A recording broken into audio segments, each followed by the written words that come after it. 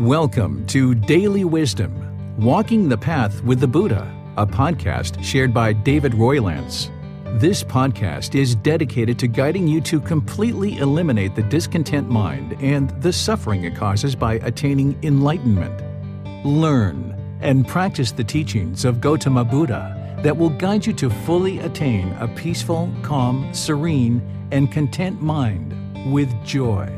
To support this podcast, visit patreon.com/support Buddha or visit buddhadailywisdom.com, where you will discover a full range of courses, retreats, and online learning resources to assist you on the path to enlightenment. Now, here's our teacher to share more.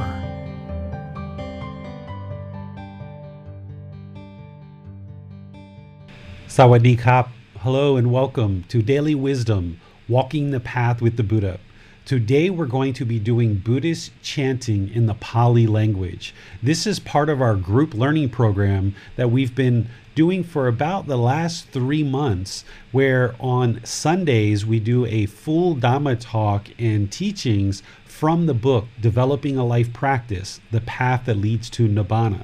We're in chapter 12 this week, which is identifying attachments, cultivating non-clinging, and analysis of the mind. On Wednesdays, we practice breathing mindfulness meditation, loving kindness meditation, and Pali chanting. And we rotate those 3 throughout our schedule. So today is all about practicing Buddhist chanting in Pali. But since we just had our talk on Sunday about chapter 12, and there's students that are joining on Sunday and Wednesday, I would like to give time for all of you to ask any questions that may not have gotten answered on Sunday, or any residual questions that in your reading over the last few days, or as you thought about the talk that we did on Sunday, anything that comes to mind that you might be having questions on, or you need clarification on, or you want to talk further about identifying attachments, we can do that right here before we actually get started with the chanting. And not only this chapter 12, but if there's anything in your entire life practice, whether it's meditation, whether it's talking about enlightenment and what that is and the various stages, whether it's talking about the Four Noble Truths or the Eightfold Path, the Middle Way, the 5 precepts, the 3 poisons, the natural law of Karma, what is merit, any of these topics that we've been covering in this program, I would just like to invite you to ask any questions to help further your practice and clarify anything that it is that you're thinking about. And if there's anything that's going on in your life, would like to understand how to actually apply these teachings to any given situation, you're welcome to discuss that as part of your question as well, and try to get some help in ensuring and confirming that you're applying these teachings in any given situation in a way that would produce wholesome results. So with that said, let me turn things over to our moderator, Max, for any questions that he has, or anybody that is in our Facebook, YouTube, or Zoom platforms that are sending in questions through comments, or in Zoom, you can raise your hand and ask your question directly. Hi, David. So on Sunday, we talked about how there's actually no such thing as a good attachment, and how that when we experience discontentedness, this is like the warning lights going off on the dashboard to tell us that something's wrong. Now, as we learn and investigate these teachings, that can be very invigorating for the mind. As we start to see progress and start to see that we're becoming more peaceful, calm, this can potentially sometimes lead to new attachments if we're not being careful. I'm interested to know what advice you would have specifically for anyone who may find themselves becoming attached to their teacher, the teachings themselves, or the community that they're part of. Yeah, so this is kind of maybe encapsulated in a way of saying maybe attached to progress on this path, right? Because that's something that I've been hearing in some of the personal discussions that I've been having with students. Some of the questions that have been coming to me is, now that people have been maybe studying with me for 6 months or a year or 2 years or what have you, people are actually making progress and they can really see the condition of their mind improving, and they're starting to see some of these fetters fall away, and they're actively working to eliminate these fetters, and they can see the condition of their mind improving. And oftentimes the mind starts having craving, desire, attachment, this mental longing with a strong eagerness for progress, or wanting to know, where am I on this path? Have I gotten to the jhanas yet? Have I gotten to the first stage of enlightenment? Am I in the second stage of enlightenment? Is enlightenment imminent? Where is enlightenment coming? So what's important for everyone to understand is that these jhanas that the Buddha describes and helps us to understand when we've reached those jhanas and how we're moving through those jhanas. And the Buddha provides guidance on how to move through these 4 stages of enlightenment based on the 10 fetters. It's important to understand that these are all for personal development purposes, that it really helps you to plot your course and kind of know what to be working on at any given time and what to be looking towards for future improvement and future development. If you're finding yourself constantly thinking about where you are on the path, whether you're enlightened or not, just being kind of obsessed, or even a minor longing or strong eagerness to understand where you are on the path, that itself is a craving, desire, attachment that needs to be eliminated, because that's the mind trying to compare and measure. Where am I? Where am I? Or sometimes trying to compare and measure to other people and say, okay, am I more enlightened than they are? Do I know more about these teachings than they do? This is the ego, right? So what you've got to move to is get to a point where you understand this is a life practice. This is an entire life practice. Even if you figured out in some way that right now you're actually enlightened, okay, what's next? Do you go out and tell all your friends and your family? No, because that means you're not enlightened, because there's still ego there. There's still pride, right? Does it mean if you were enlightened right now that you would stop meditating? No, right? So if you determine that you were enlightened, then nothing changes anyway, because you're still going to be practicing this Eightfold Path, which includes meditation and everything else anyway.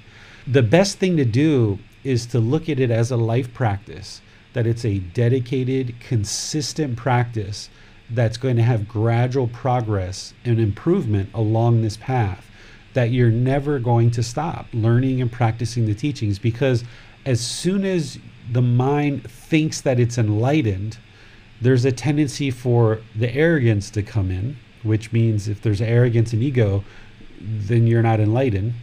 Or if you think you're enlightened, then there's a tendency for the mind to potentially get sluggish and kind of sit back and really not have energy or be very active, attentive, or alert with vigor. And if your mind becomes sluggish, once again, you're not enlightened. So what I feel a wise practitioner would do is never actually consider themselves enlightened.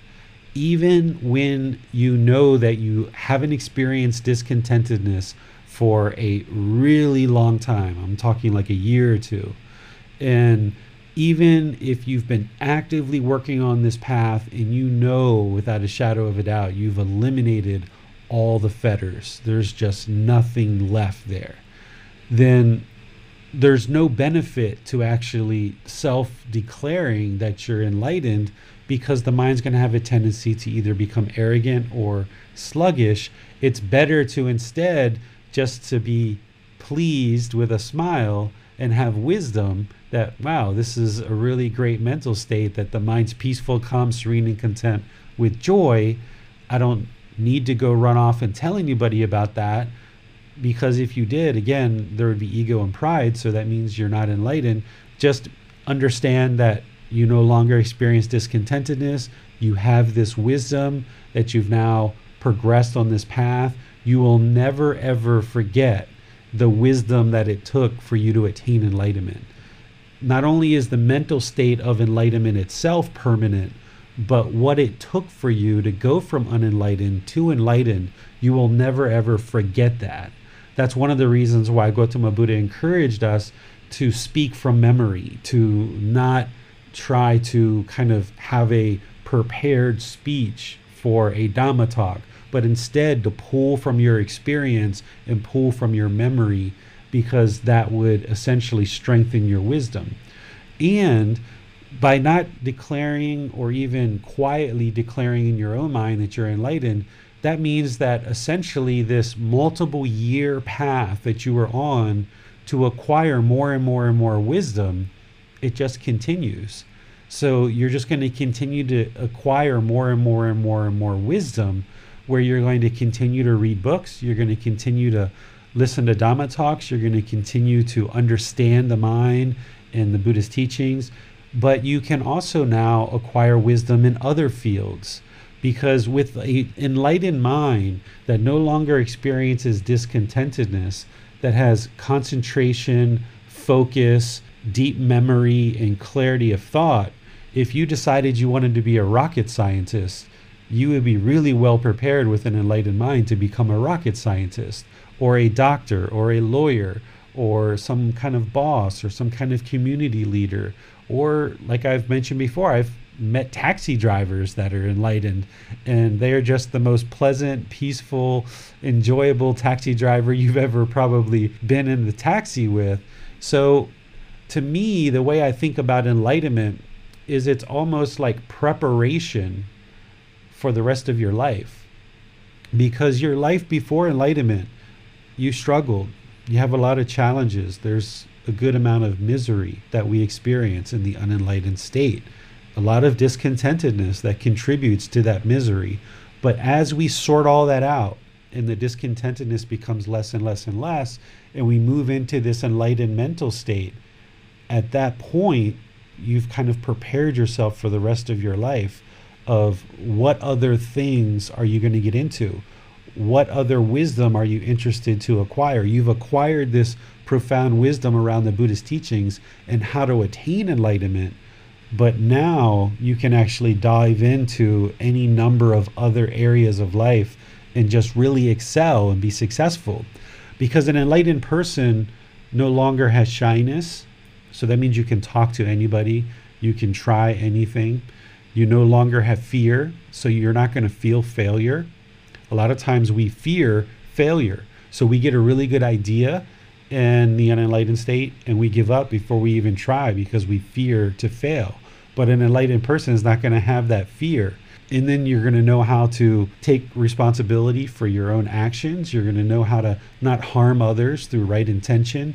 You're going to know how to have right speech and speak with teams of people and individuals in order to encourage them and do really great things together. You're not going to harm people through your actions. You're going to have great livelihood. You're going to have right effort, right mindfulness, right concentration. So your mind is going to be functioning optimally. So you will be able to pursue and be successful in anything that it is that you set your mind on as an enlightened being. So it really is preparation for the rest of your life. But if you kind of walk around with a bit of arrogance thinking you're so enlightened, you're really not because of the arrogance. But if you just quietly know that you are enlightened and you no longer experience discontentedness and you have this wisdom, then you've essentially just set yourself up for a really great rest of your life. I was wondering, David, if you ever noticed this, and it's this feeling that as we clear out these challenges and as we deal with our attachments and we start to realize that maybe we don't really have as many problems as we thought we did. But there's a part of the mind that seems like it wants a problem.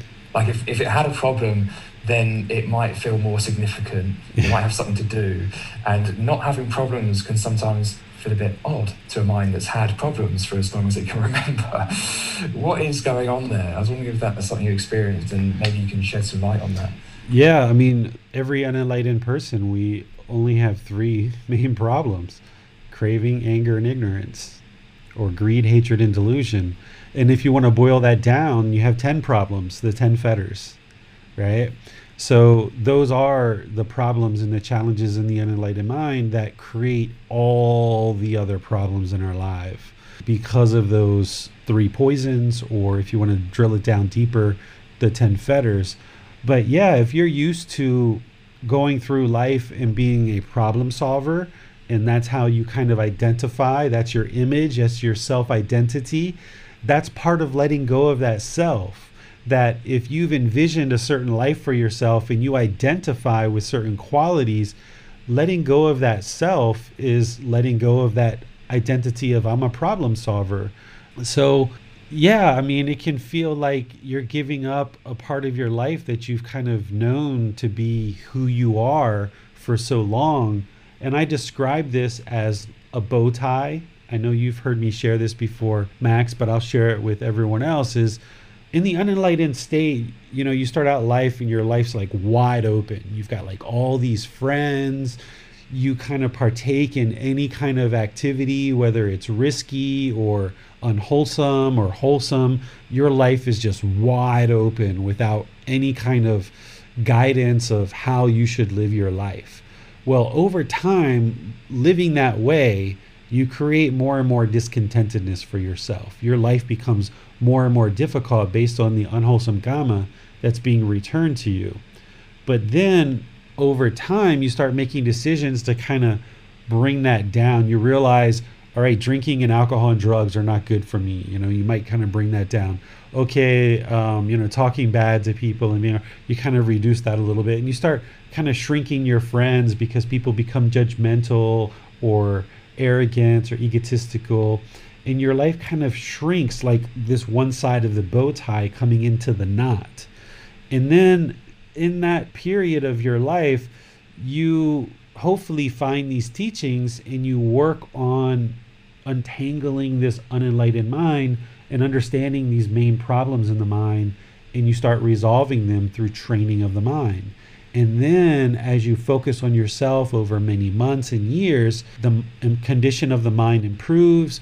You start learning about these natural laws of existence, and you start feeling more and more comfortable to kind of step out into the world. The Buddha called this part that I'm talking about in the knot, he called it seclusion. That as we learn and practice these teachings, we kind of go into seclusion. But then once the mind starts to kind of open up and really awaken into these 4 stages of enlightenment, you'll find yourself kind of expanding back out that other side of the bow tie. And what you once knew to be your life, whether it's going to parties all the time, whether it's drinking, using drugs, whether it's being a problem solver, like you're describing, whatever those things were that you did, as you come into that period of seclusion that the Buddha talks about, you will then expand back out and kind of create a whole new life for yourself that was very different than your previous life while you were unenlightened and didn't have the wisdom of these teachings. You will make wise choices based on these teachings of who you would like to be friends with, who you would like to be a life partner, how you would like to treat your children or your parents and people around you. You will make different choices about your job. And this is why, as the mind's coming into this period of seclusion, life can get kind of turbulent. Oftentimes when people start learning these teachings and they start practicing these teachings, their life can become very turbulent. It can put a lot of pressure on like a life partner. So like if you're the only one in the relationship who's learning and practicing these teachings and your life partner isn't, your mind's going through all these changes and you're looking at the world completely different and they're not. So that relationship can get very turbulent. Or if you have children, and even if they're older children and they've kind of looked at you as a certain way, but now you're changing as part of these teachings, the mind is changing and you look at the world very differently. Well, one of the things that we know is that the unenlightened mind doesn't like change.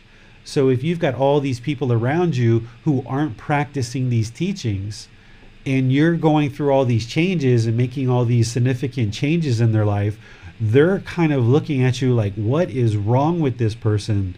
They're meditating, they're not eating meat anymore, they're chanting, they're doing, all of these wholesome activities. Like you would think like people would look at what you're doing and be like, oh wow, right on, good to go, like very supportive and encouraging. And there will be some people like that. But if you've lived a certain life with certain people that were involved in lots of craving, desire, attachment, that are involved in hatred, anger, and ill will, or delusion, ignorance, and unknowing of true reality, then people can really be looking at you like you're a Martian off of another planet.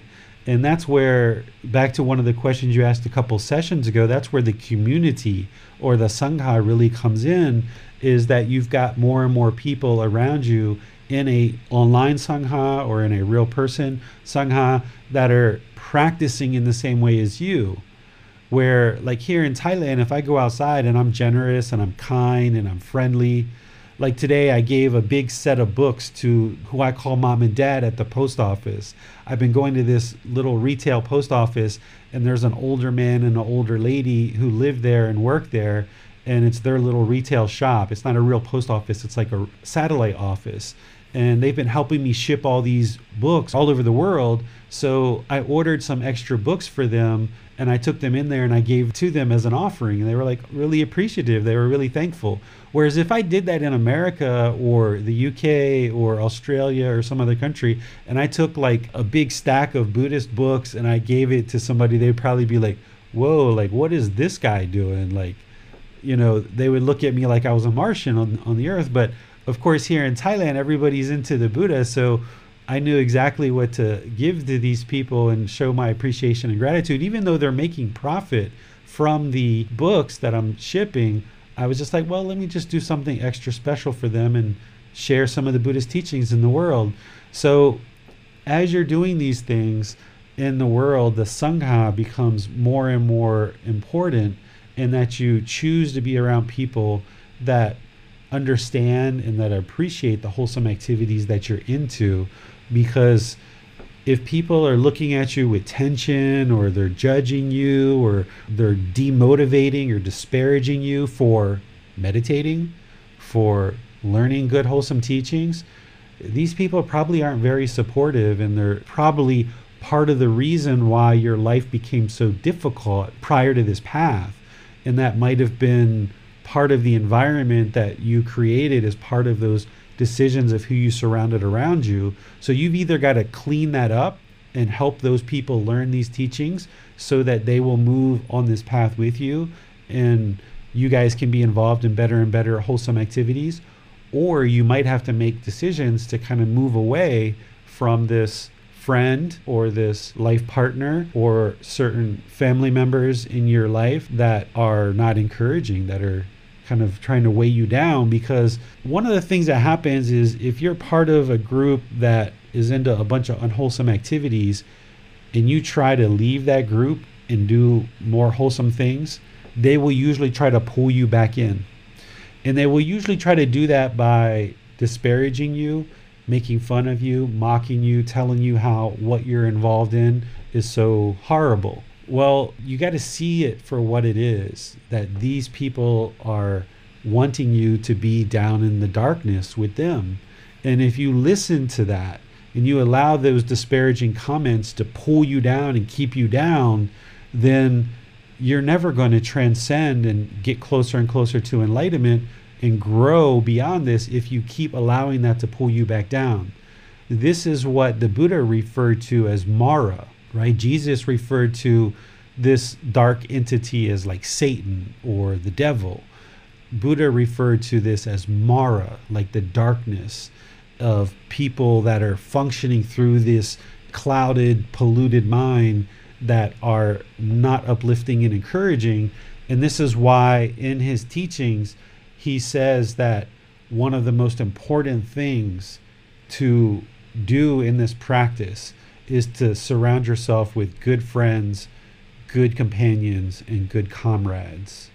So in that Pali Canon and English class, if you guys are part of that and you end up getting a set of these books, which is what we use to study in that class, the very first like chapter 7 or 8, you're going to see that right at the beginning, where he talks about making sure that you select good people to be around you who are into good wholesome things so that you can have the support you need. And that's essentially the Sangha, or even people that are into other traditions but they're still supportive and motivating for you.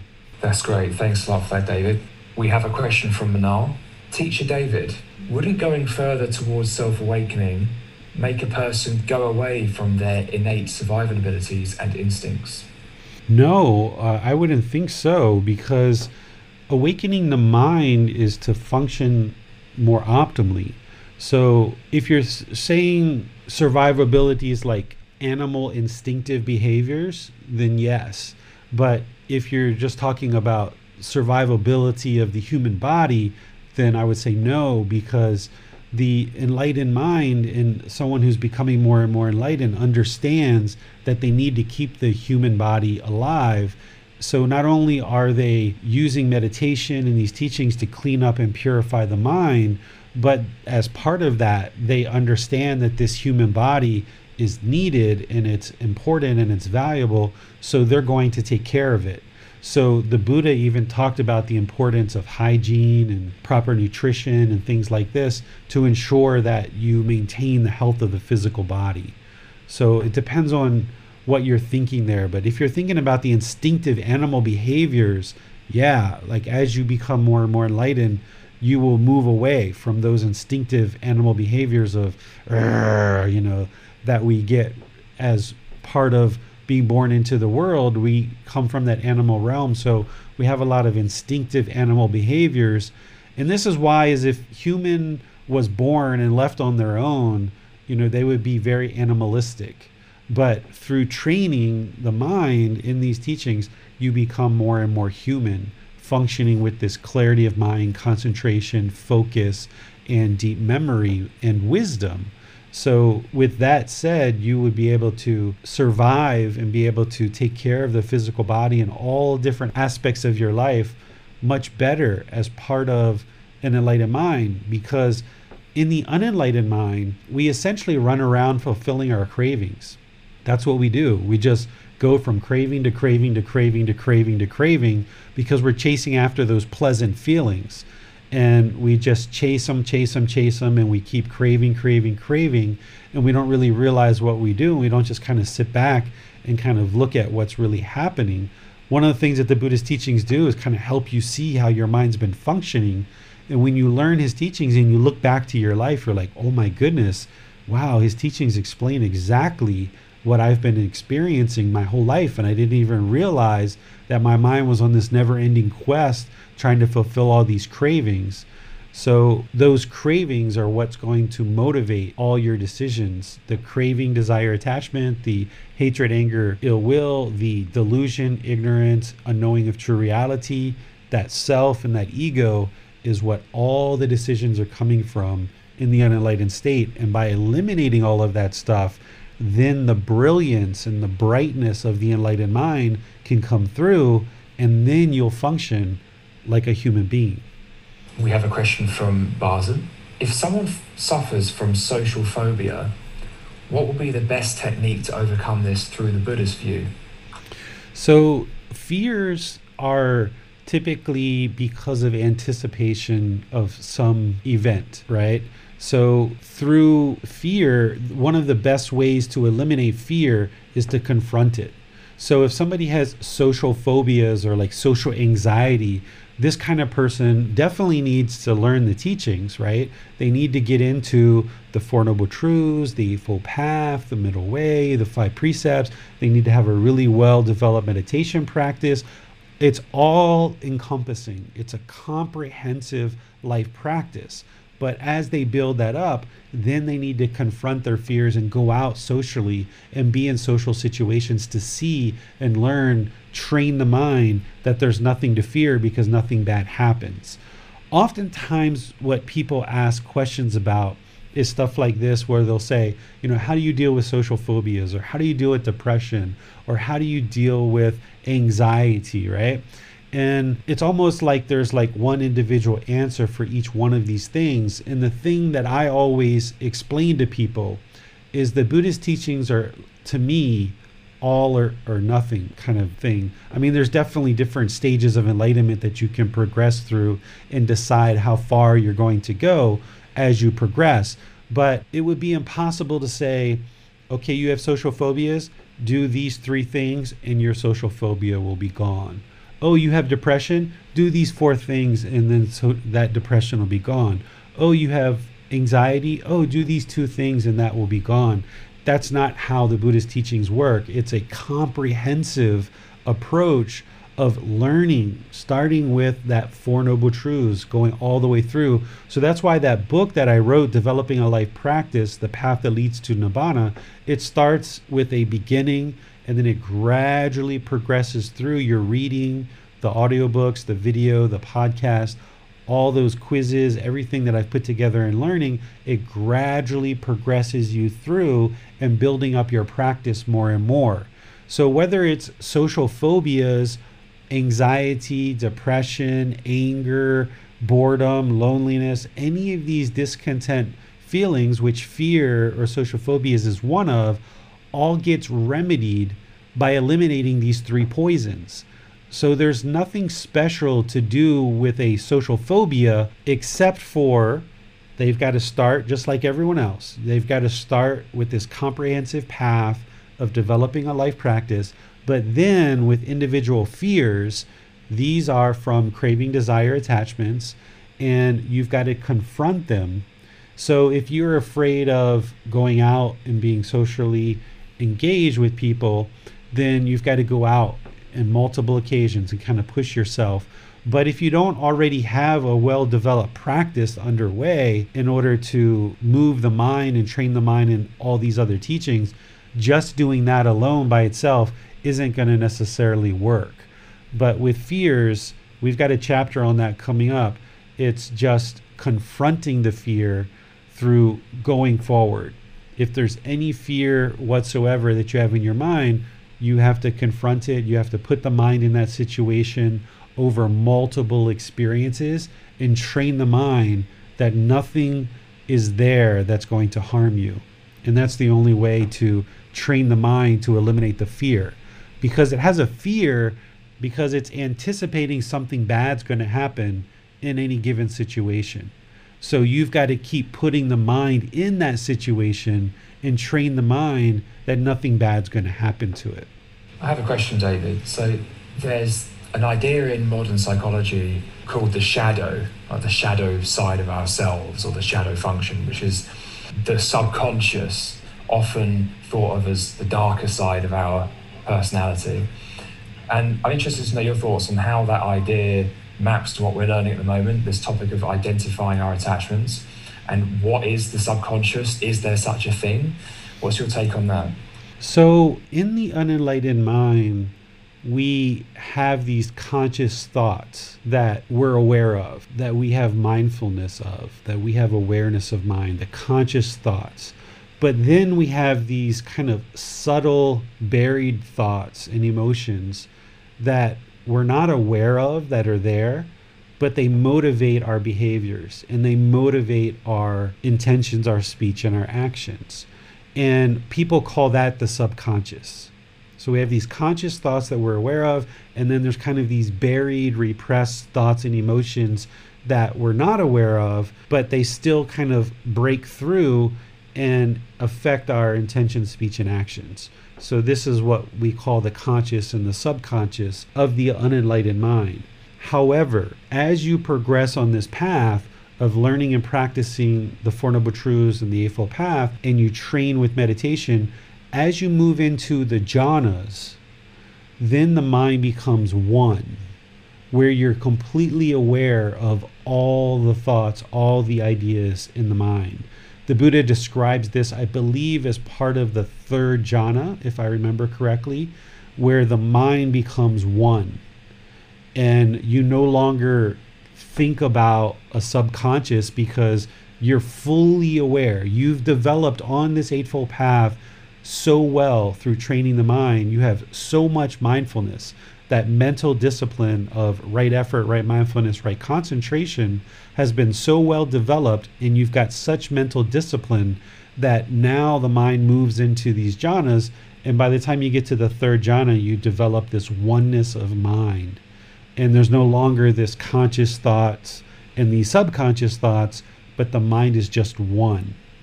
And by this time, you've cleared out a lot of the unwholesomeness. So any kind of darkness that's in the mind, is pretty much been transcended, but you've still got a lot of work to do. The difference between an unenlightened mind and an unenlightened mind in the jhanas is almost like night and day. When you arrive into the jhanas, the mind becomes very, very different. It's still unenlightened, but it's very different than it was before in your life.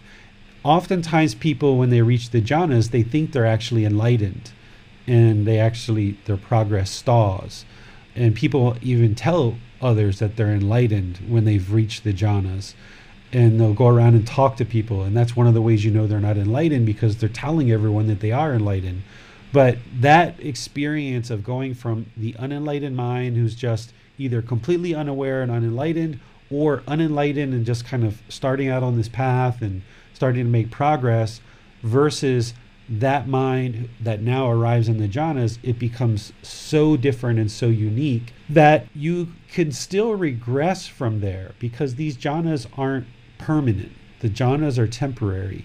You can still regress and fall back from the jhanas. But once you move into that first stage of enlightenment, from that point, you're going to attain enlightenment, either in this life or some subsequent life.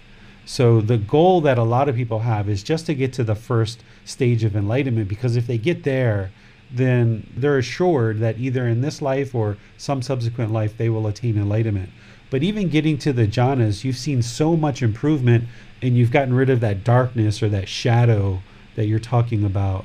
You've gotten rid of it so much that you almost wouldn't give up, because the mind has experienced so much improvement moving through those jhanas. I don't know of anybody that's attained the jhanas and has given up, because it's not like night and day, but I could see someone potentially kind of falling back on their practice. This is my thought about bipolar, depression, schizophrenia, psychotic episodes. My thought is that people who start having psychotic episodes, their mind is actually awakening, and they experience a bit of these jhanas without even realizing it, because they don't have training in it.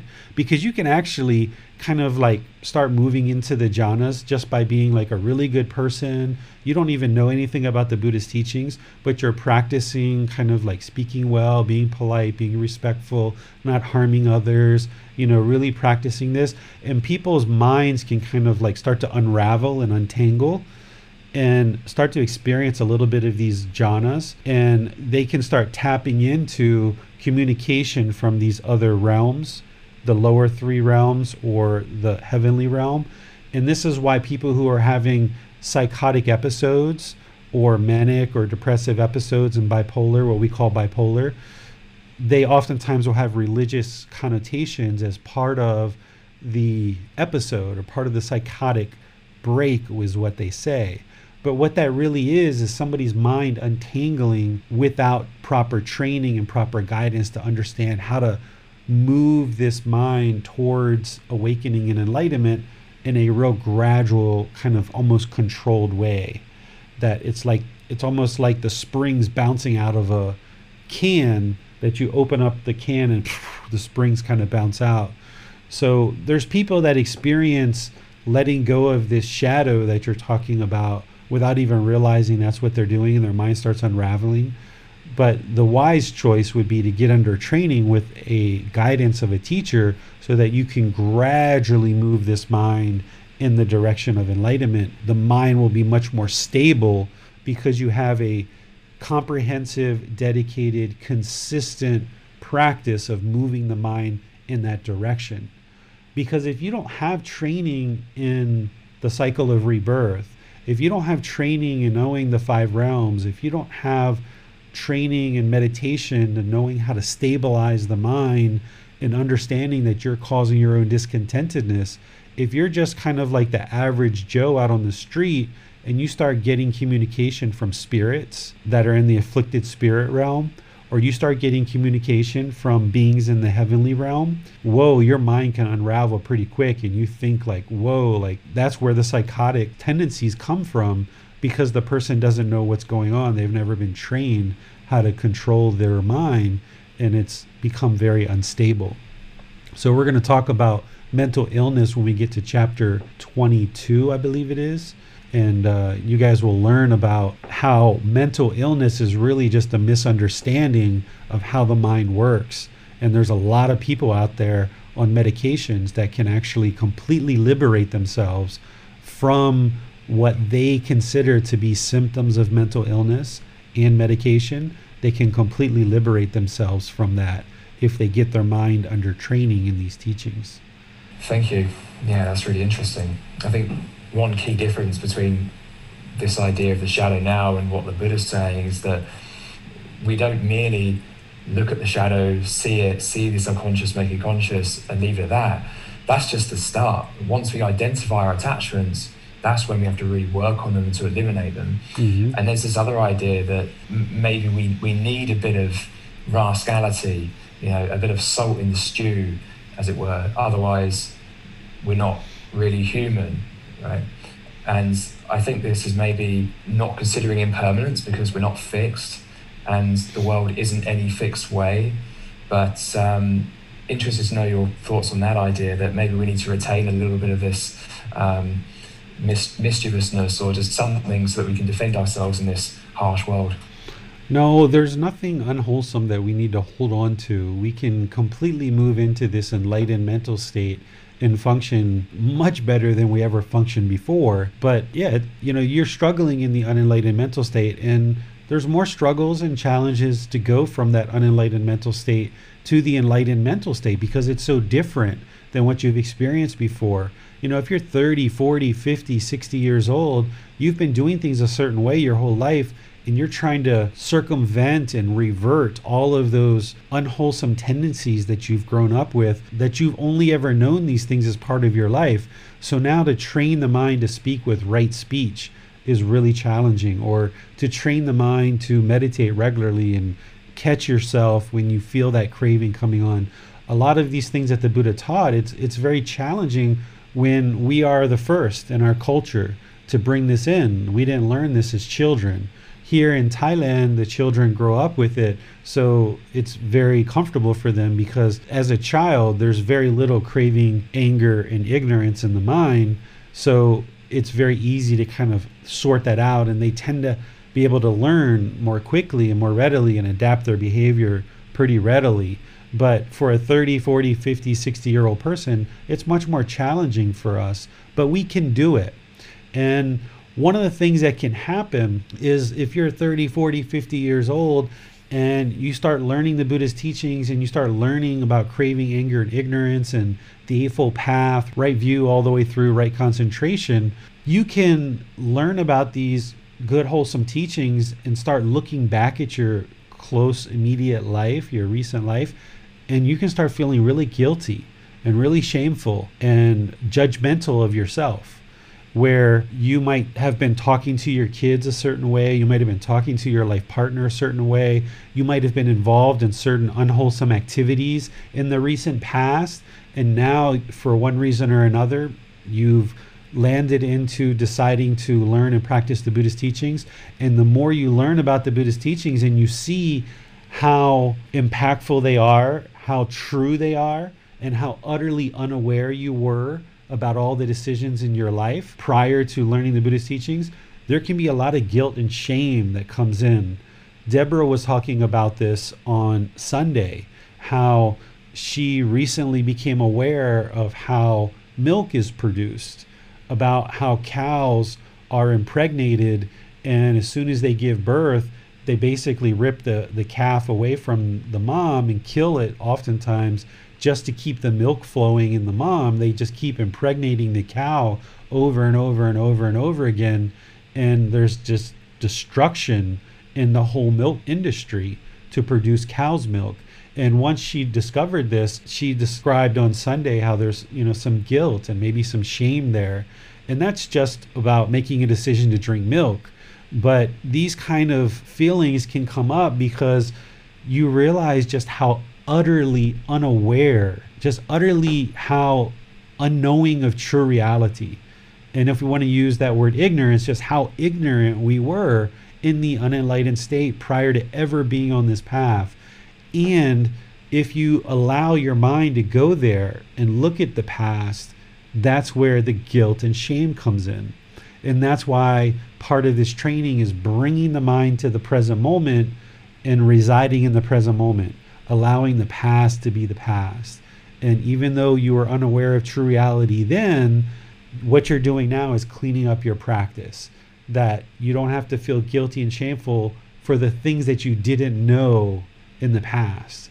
But there's oftentimes a few weeks or a few months where people feel awfully guilty and even tear and sob and become very emotional about looking back at how harmful they were, not realizing how horrible of a person you might have really been, or at least how horrible of a decisions that you made. It's just because you were unaware. And once you observe that, what I suggest is, rather than feel guilty or shameful, use that as motivation and encouragement to now really solidify your practice in a real comprehensive way and become dedicated to it and committed to it, so that you can improve your practice and make a better future for yourself as you progress through life, moment to moment to moment. Because looking back and feeling guilty for all those previous decisions aren't going to help you, because you can't go back and change those decisions.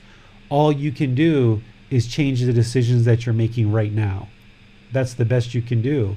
So learning this wisdom and understanding the teachings of the Buddha, making better and better decisions right now, that's the best you can do. And that's going to improve your life for each moment going forward. Okay, thank you, David. We have no more questions at the moment.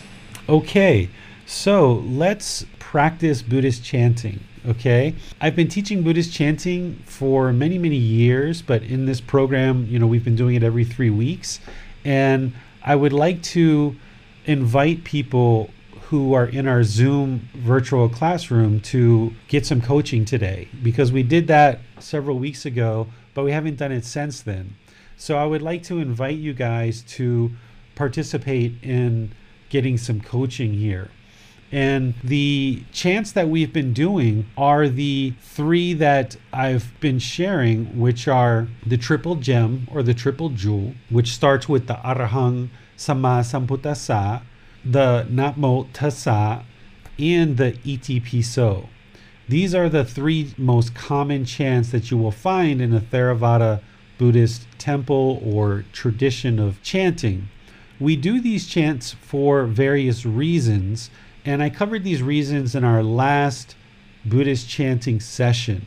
So if you haven't learned these yet, the benefits of chanting, look back to the podcast or the YouTube video from 3 weeks ago, where I discussed the benefits of chanting.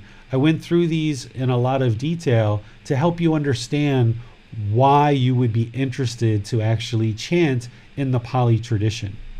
And then in other podcasts or other videos, I taught how to actually do the chanting. So today what I would like to do is invite students who have been practicing over the recent weeks and months to get some coaching and some guidance, and for you to practice a bit here.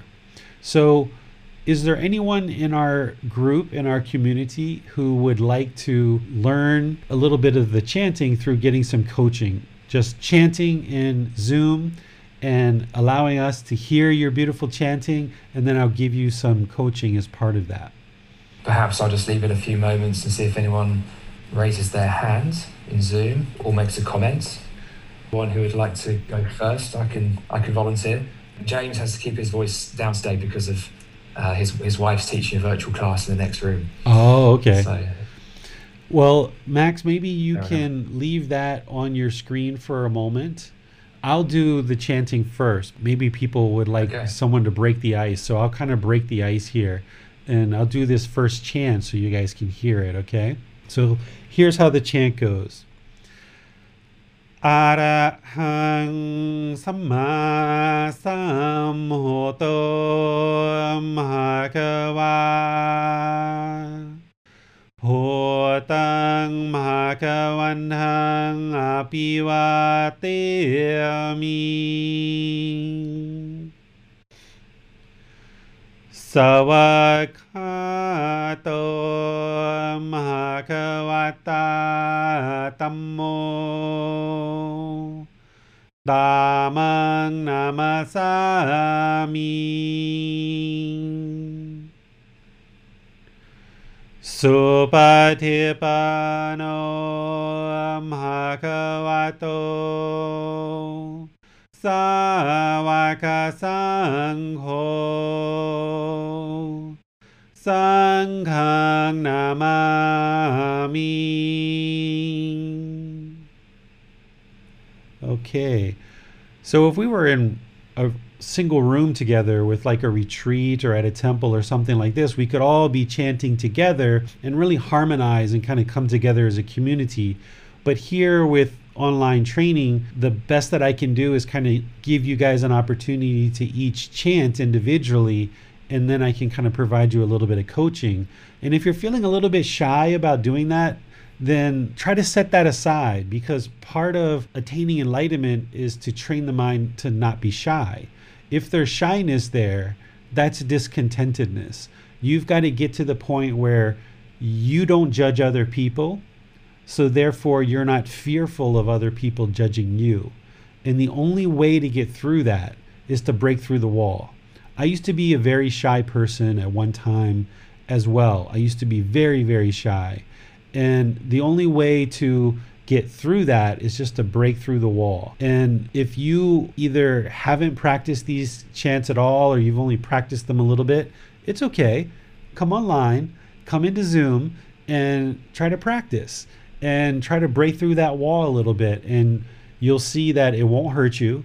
You won't die, that no one's judging you, and you can work through that shyness a little bit. That's what we mean when we say practicing the teachings, is you've got to get to the point where you're applying right effort, where you're abandoning unwholesome qualities and you're arising wholesome qualities. You have to feel comfortable to step forward in life and have confidence and set aside shyness.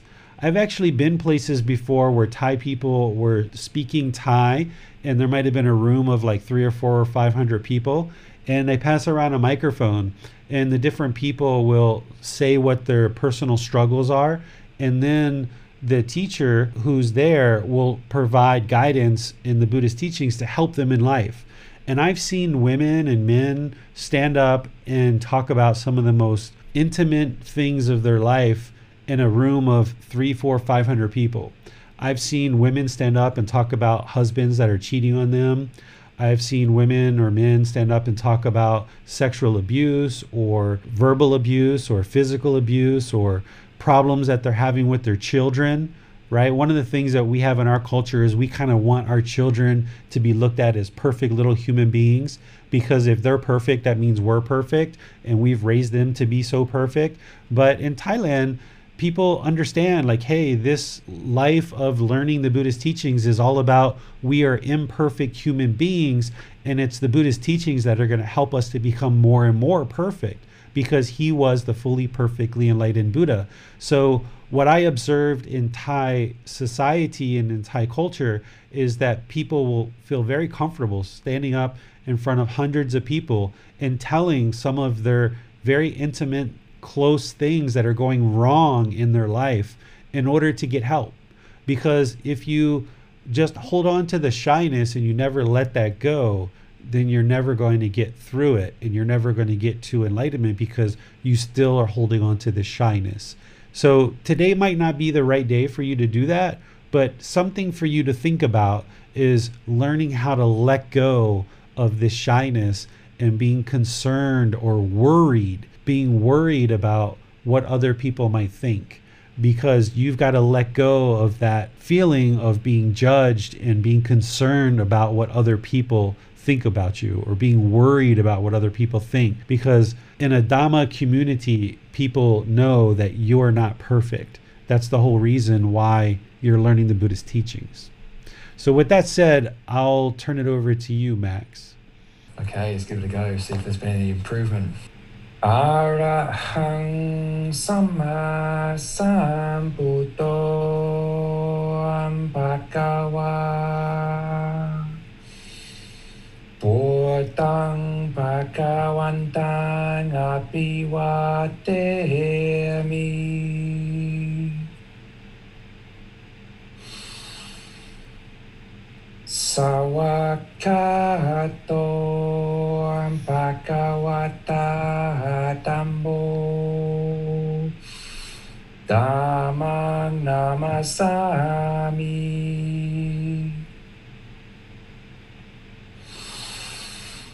Supatipano Bhagavato Sawaka Sangho Sanghan Namami. Very nice, Max. Wonderful, wonderful. That was so much different than what you've been doing each time. This is probably the third or fourth time that we've done this online coaching, and you've got everything right there. I mean, I don't want to say perfect because then you'll stop trying to improve. But yeah, that was really good, Max. Really, really wonderful. Yeah. I notice, of course, like every time I chant, it's different. Sure, impermanence, right? And I even sometimes when I notice, like you say, the start of meditation versus the end of meditation, there can be significant difference even in those 30 minutes or however long it is. And so yeah, it's always different, but glad to know that there's been improvements. Yeah, I remember the very first time I gave you coaching, you were a bit apprehensive, you were kind of holding your breath, you weren't very confident, and each time that we've done this now, this is the third or fourth time, you've just improved with the feedback that you've gotten, and now no big deal. You were able to chant, so that's outstanding, so really wonderful. And I know James has been improving too. If it wasn't for his wife teaching an online class, I'm sure he would be volunteering to chant as well. So who else would like to chant? Let's get some new people to chant. Even if you guys haven't been practicing this, Max can put the slides back on the screen, and we can get somebody that would like to just break through that shyness and do a little bit of chanting. Who would like to chant? No takers, huh? Okay. Well, if there's no takers, then let's go to the next chant, Max. I guess it's just you and me chanting today. All right. So the next chant is the Namo Tassa. So here's how the Namo Tassa goes. Namo Tassa Bhagavato Arahato Samma Sambuddhassa. Namo Tassa Bhagavato Arahato Samma Sambuddhassa. Namo Tassa Bhagavato Arahato Samma Sambuddhassa. Okay, Max, your turn. Okay. Namo Tassa Bhagavato Arahato Samma Sambuddhassa. Namo Tassa Bhagavato Arahato Samma Sambuddhassa. Namo Tassa Bhagavato Arahato Samma Sambuddhassa. Very nice, Max. Very nice. Only thing that I would comment on both of these is just push a little bit more, like Namo, like really push out the air, like really get it projecting. There we go. Just really project it. The tone, the breathing, everything, you've got it memorized. I think you just maybe need to project a little bit more with some confidence. So that's wonderful. All right, let's go to the Iti Piso. Here we go. Iti Piso Bhagava Arahang Samma Sambuddho Vichachara นังสัมโหโนสคาโตโรกาวิตุอนุเตโรภูริสาดามาสติสตาตาวามนุสนังภูโตภควาติ Okay, let's get Max going. Okay. It's like revving you up like an old car, right? Crank up Max. Give my voice a workout. Iti piso bhagava arahang samma sambuddho vichacharanang sampuno sakato roka vitu Anuttero pulisa dhamma sati satatawa manusanang Bhutto bhagavati. Nice, Max. Very good. I think you're like can be encouraging and motivating for everyone. I see Judith clapping for you too.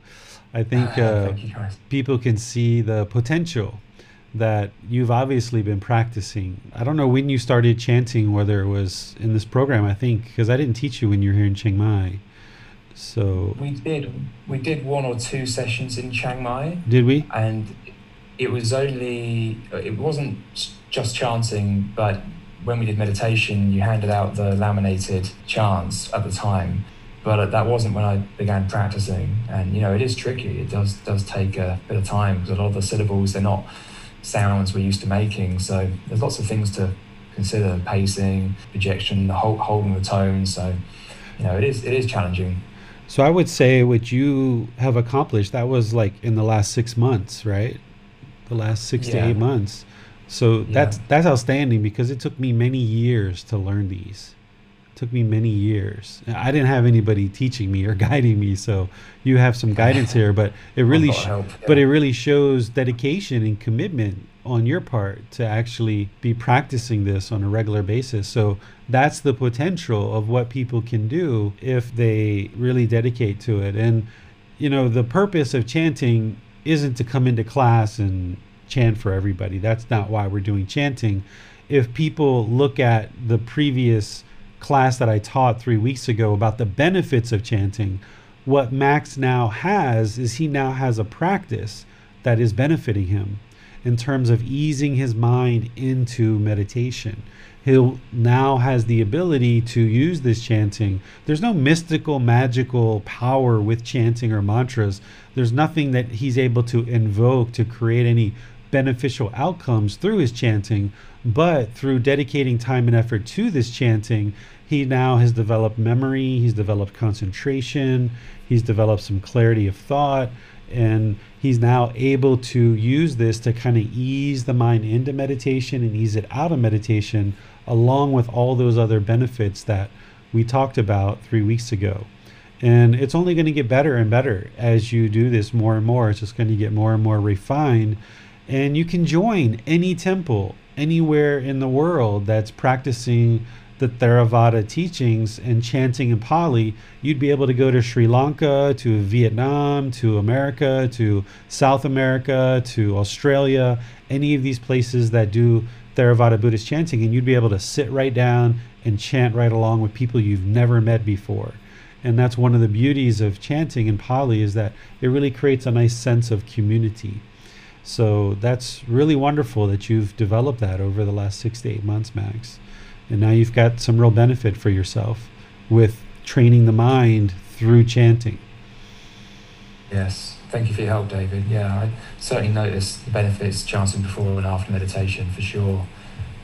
So yeah, that's certainly helped with that. You want to share what some of those benefits are so that the other students can hear those? Yeah, so on the way in, I find it really just helps sink the mind in. And even though it might take 2 or 3 minutes to complete the chant, I find it actually a more useful 2 or 3 minutes versus if I just sat down and began meditating. Because if you just sit down and begin meditating, if the mind is already somewhat busy, it can be a bit of a step to go from that down to concentration during meditation. So the chanting provides a stepping stone in a way between the daily life and deep meditation. And then on the way out, what's quite interesting is that I find that knowing that I'm going to have that step out of meditation allows the meditation to go a bit deeper as well. Whereas if I know that I'm about to just get up and start walking around, the mind almost anticipates that, and it's like it won't allow itself to go into a deep meditation. So I also find that knowing that there's this chant at the end of the meditation improves the quality of the meditation before it. So yeah, both at the front and the back end of meditation, I find it a good technique for getting the most out of the meditation. So you feel more comfortable to let go and really deepen your meditation. Yeah, another interesting thing as well is that at the end of the meditation, it serves as a kind of barometer of how the mind is at the time, and on the way in, I would say. But if the meditation's been very helpful and then you chant at the end, it seems to provide the mind with a bit of feedback. If the voice comes out naturally quite easy and soft, then is a sign that you've had a good productive meditation. Mm-hmm. And seeing that difference between the chant on the way in and the way out is a good indicator, as you often remind us, David, of how the mind might have changed during meditation. Mm-hmm. Because during meditation, sure, we're experiencing benefits, but it's sometimes not until we actually then leave the meditation and start going around our daily life that we start to notice, I'm behaving differently, I'm taking more care, I'm making better decisions. And so it's another way to help reflect on the benefits that we're experiencing during meditation. Okay. What's some of the advice that you would give to students who are either just starting out or has maybe been learning for 3 to 6 months? What's some advice either for meditation or some of the struggles you've encountered along the path that you feel like could be helpful for them? I think the number one tip would be to just really dedicate time to meditation every day. I think if you're not yet 100% convinced that meditation is an excellent use of time, then just hang in there and make it a habit. I'm sure that at some point, when you see how beneficial it is, it will become a lot easier for you to then just continue carving out time for it every day, and then your practice will be heading in a really healthy direction. So just dedicate time to it every day. You know, it can feel at first a bit odd to sit down and kind of not do a lot, right? When we're so used to running around much of the time, it can feel like we're not being productive enough. But if you do it enough, you'll start to see that I think it is actually in some ways the most useful, productive thing you can do.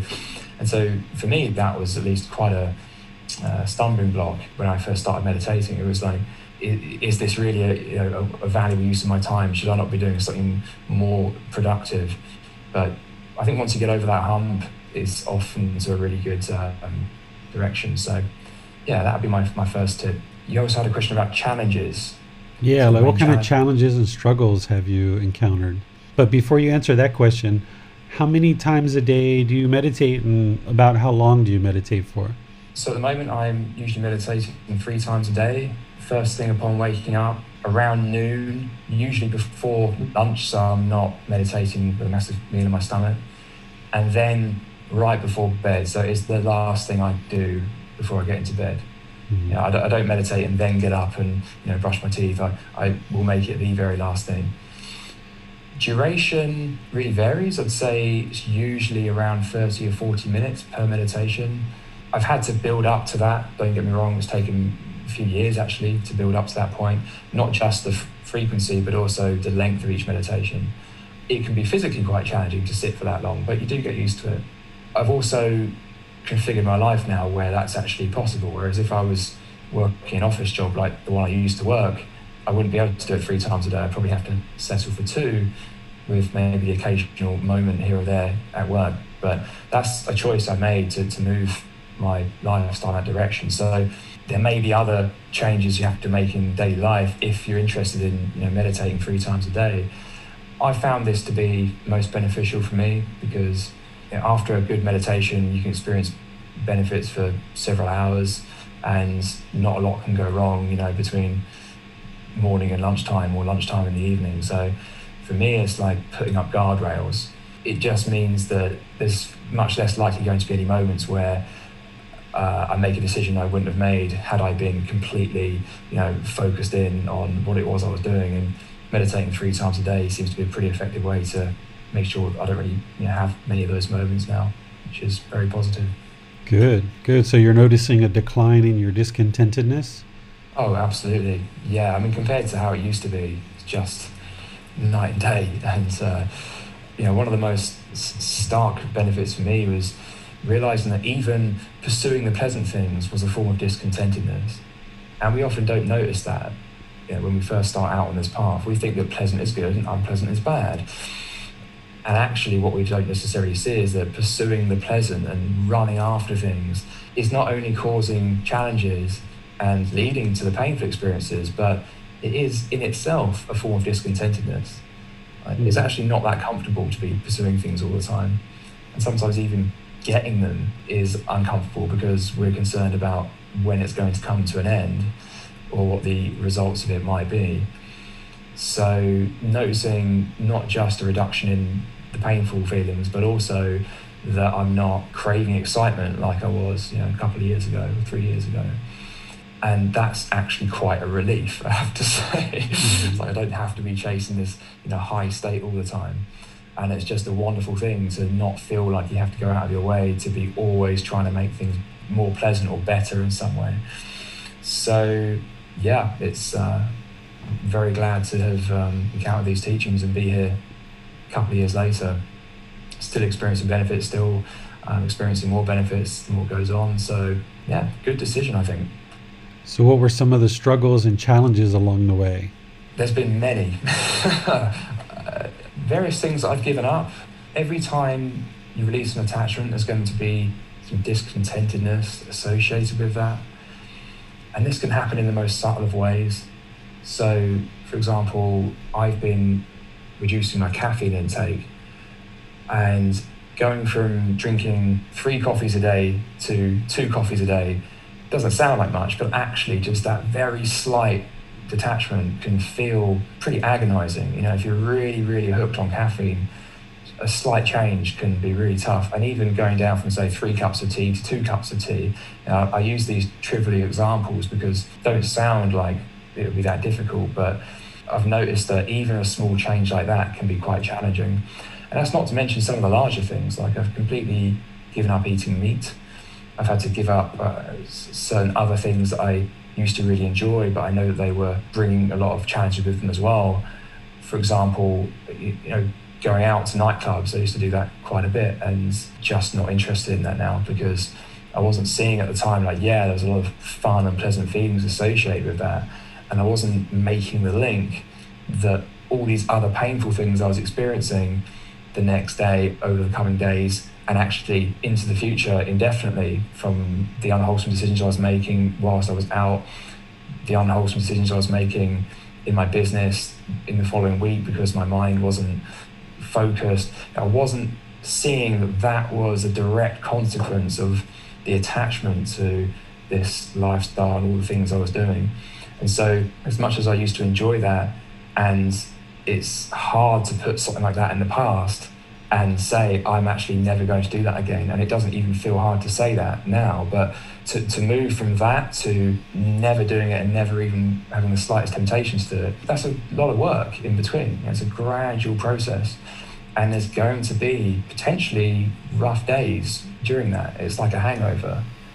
It's not a hangover that you don't necessarily have a headache like you've been drinking the night before, but there will be other painful things. There might be feelings of loneliness, feelings of anxiety, and when you're just cloud of confusion and attachment, you don't necessarily see what is causing what painful feeling, but as you start to clear them out, you can start to see like quite clearly when you experience discontentedness, what it was that caused it, and therefore what it is you need to work on to make sure that you never have to experience that discontentedness ever again. Because when you do see the discontentedness and you identify the attachment, if you deal with it properly, you don't ever need to feel that ever again.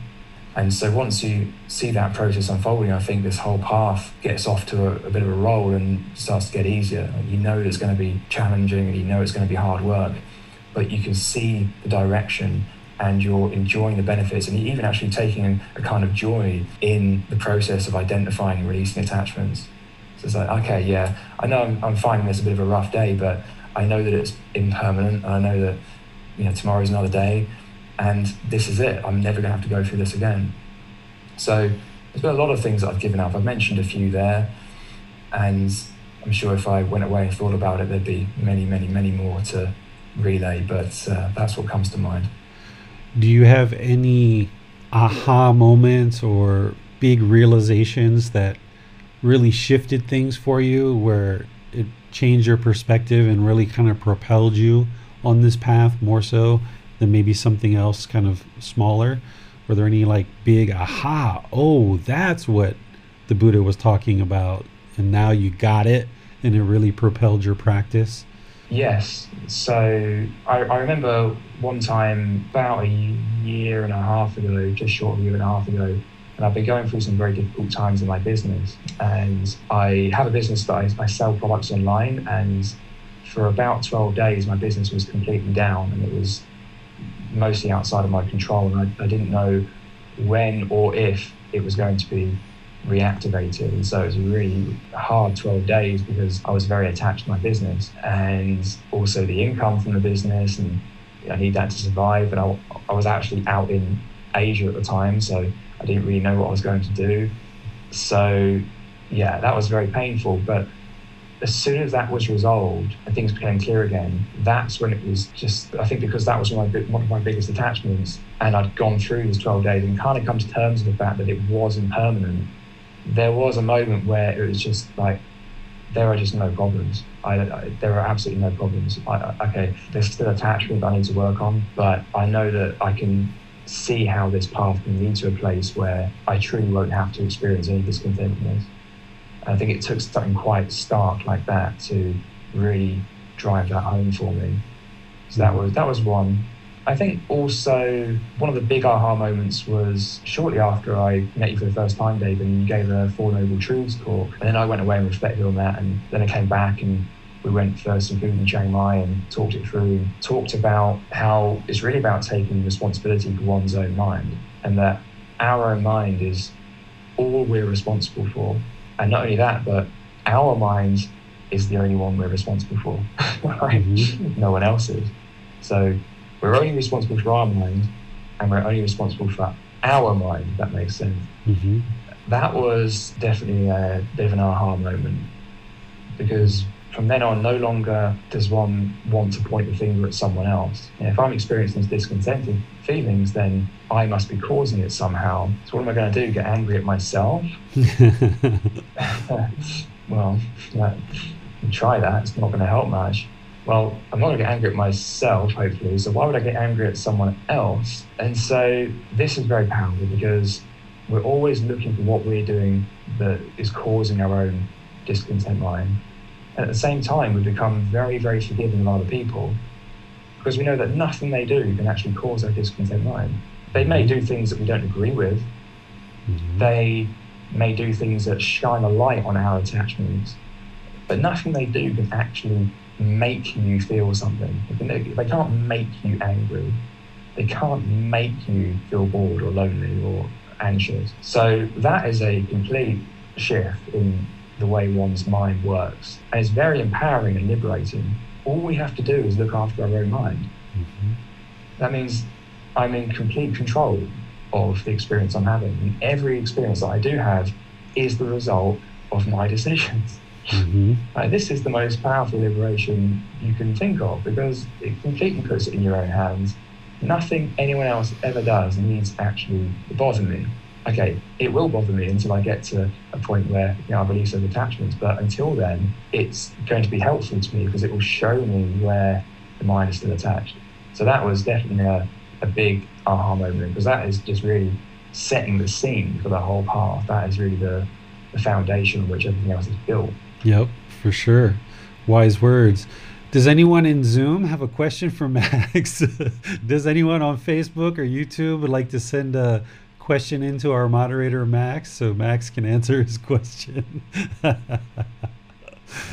think this is great. I've kind of turned the tables here. Yeah, I wasn't expecting this, but then again, I wasn't expecting anything, so.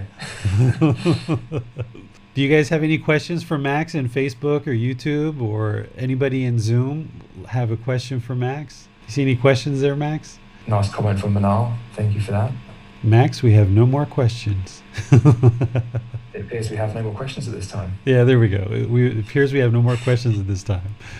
See, I haven't been trained to be a good moderator yet. I'm sure you'll pick it up quickly. It's not too hard. Well, thank you for sharing, Max. I know that I didn't tell you that I was going to do that, but that's good. You feel comfortable sharing, and obviously you've made some progress there. So that's very good. A testament to your dedication and commitment to learning and practicing. So thank you very much. And yeah, thanks for your help, David. Your teaching has been invaluable. So yeah, really appreciate it.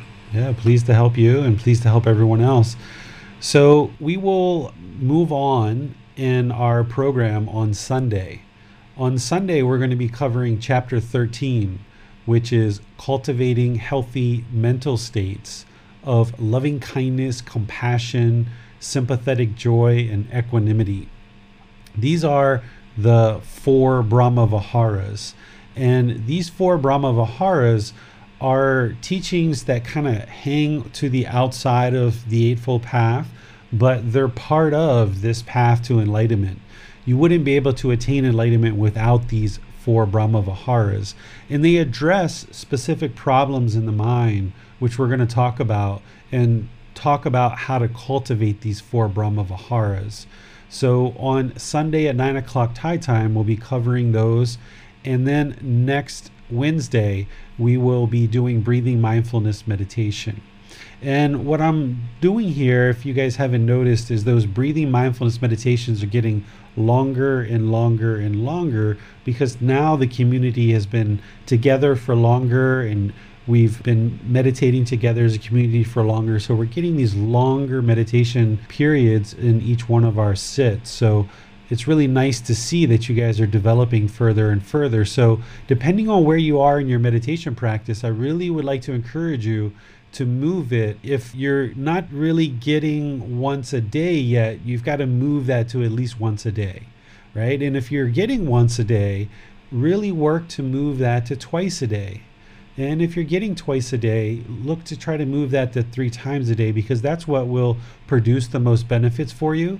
And Max is doing this exactly the way that the Buddha would prescribe and that I would prescribe, which is as soon as you wake up in the morning, go empty the organs, use the bathroom, and meditate right away.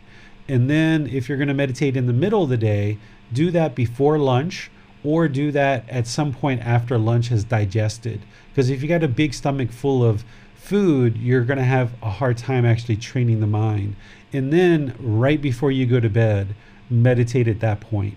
So if you're doing meditation in this way, essentially you're meditating at night before you go to bed, kind of slipping into a really nice high quality sleep, and then you're slipping right out of bed into meditation again. So in that period of time, you've really given your mind a real good benefit, a real leg up in this world of ensuring that you're meditating in a consistent schedule. And if that's all you did was morning and evening, that's a really great schedule. But if you can get and build up to that middle of the day session, that's going to be really helpful as well. And your decisions benefit you. So as you increment your meditation practice and you bring it further and further and closer to the once or twice or 3 times a day, that's your karma. As a result of your decisions to improve your meditation practice, the result is that you're going to get more benefit, and you're going to see more benefit to the condition of the mind. And I would say that if you're only doing once a day now, you absolutely need to at least get to twice a day. You should be able to get to twice a day, morning and evening, for sure. And like I mentioned, if you can get to that third time, you'll find even more benefits there. So continue to work on your meditation practice, continue to build that, and we're going to continue to teach the teachings from the book Developing a Life Practice, The Path That Leads to Nibbana. And then starting in January, we'll start moving into the Pali Canon. We'll have these two programs running side by side, where we'll have Sunday and Wednesday the group learning program going on, and then on Saturday we'll have the Pali Canon and English program going on. So there'll be a way to continue to evolve your practice more and more. So I would just, with that, like to suggest to you guys, if you would like to try the Pali chanting, continue to do that. If we're finding that Pali chanting is not something that this particular group is really interested in, then we can just be rotating between breathing mindfulness meditation and loving kindness meditation, and we can be doing that every single Wednesday, just kind of rotating. One do breathing mindfulness and one do loving kindness. So maybe I'll take a poll on that in our Facebook group and see what you guys think, if we should just leave Pali chanting off, because if you guys aren't going to be interested to practice it, then maybe it's something you guys don't see as important for your practice, which is fine, because you can attain enlightenment without learning Pali chanting, but you absolutely need to learn the breathing mindfulness meditation and loving kindness meditation. And maybe perhaps what you'd rather do is maybe we should do the non-self meditation as well as part of that schedule. So I'll think of some questions and do a poll in Facebook and see where you guys end up with that. So are there any remaining questions that you guys have about your practice, either meditation or any of the teachings that you've been learning so far? Just give those a moment to see if there are any questions. Nothing from me, David, so it appears we have no more questions this time. Okay, we've extinguished our questions. So I will just wish you guys a really wonderful day, and we'll see you on Sunday at 9 o'clock and then Wednesday on 9 o'clock as well. So thank you all for joining. Continue to learn. You've got another short chapter in chapter 13. I think it's only 2 pages long. So read that, use the audiobook, use the videos, use the podcast, and explore some of these podcasts from last group learning program from 6 months ago. So if there's been a chapter that maybe you didn't feel like you quite learned as deeply, or it didn't quite connect with you, now that this chapter is fairly short and next week's chapter is fairly short, this is a time for you to go back to whether it's the Four Noble Truths or the Eightfold Path or some of the other chapters, maybe the Natural Law of Gamma, or scheduling some private sessions with me to spend some time having a personal discussion. Use this time wisely. Even though the chapters are short, you're not reading as much, maybe the material's not as heavy as some of the other chapters. Use this time to deepen your meditation practice, to deepen your understanding of some of the other teachings. Spend some time privately with me talking through video. Go through some of the quizzes from the previous chapters. Go through some of the podcasts from some of the previous chapters, and use this time to continue to evolve and continue to investigate the teachings. So until next time, have a wonderful, wonderful day. Take care. Sawadee khap. Thank you for listening to this podcast. To provide support for this podcast, visit patreon.com/support Buddha. To access more teachings, visit buddhadailywisdom.com. There, you will discover a full range of courses, retreats, and online resources to assist you on the path to enlightenment. Remember to establish a daily, consistent meditation practice, along with learning and practicing these teachings. A well-developed meditation practice is the foundation in which to train the mind to attain enlightenment.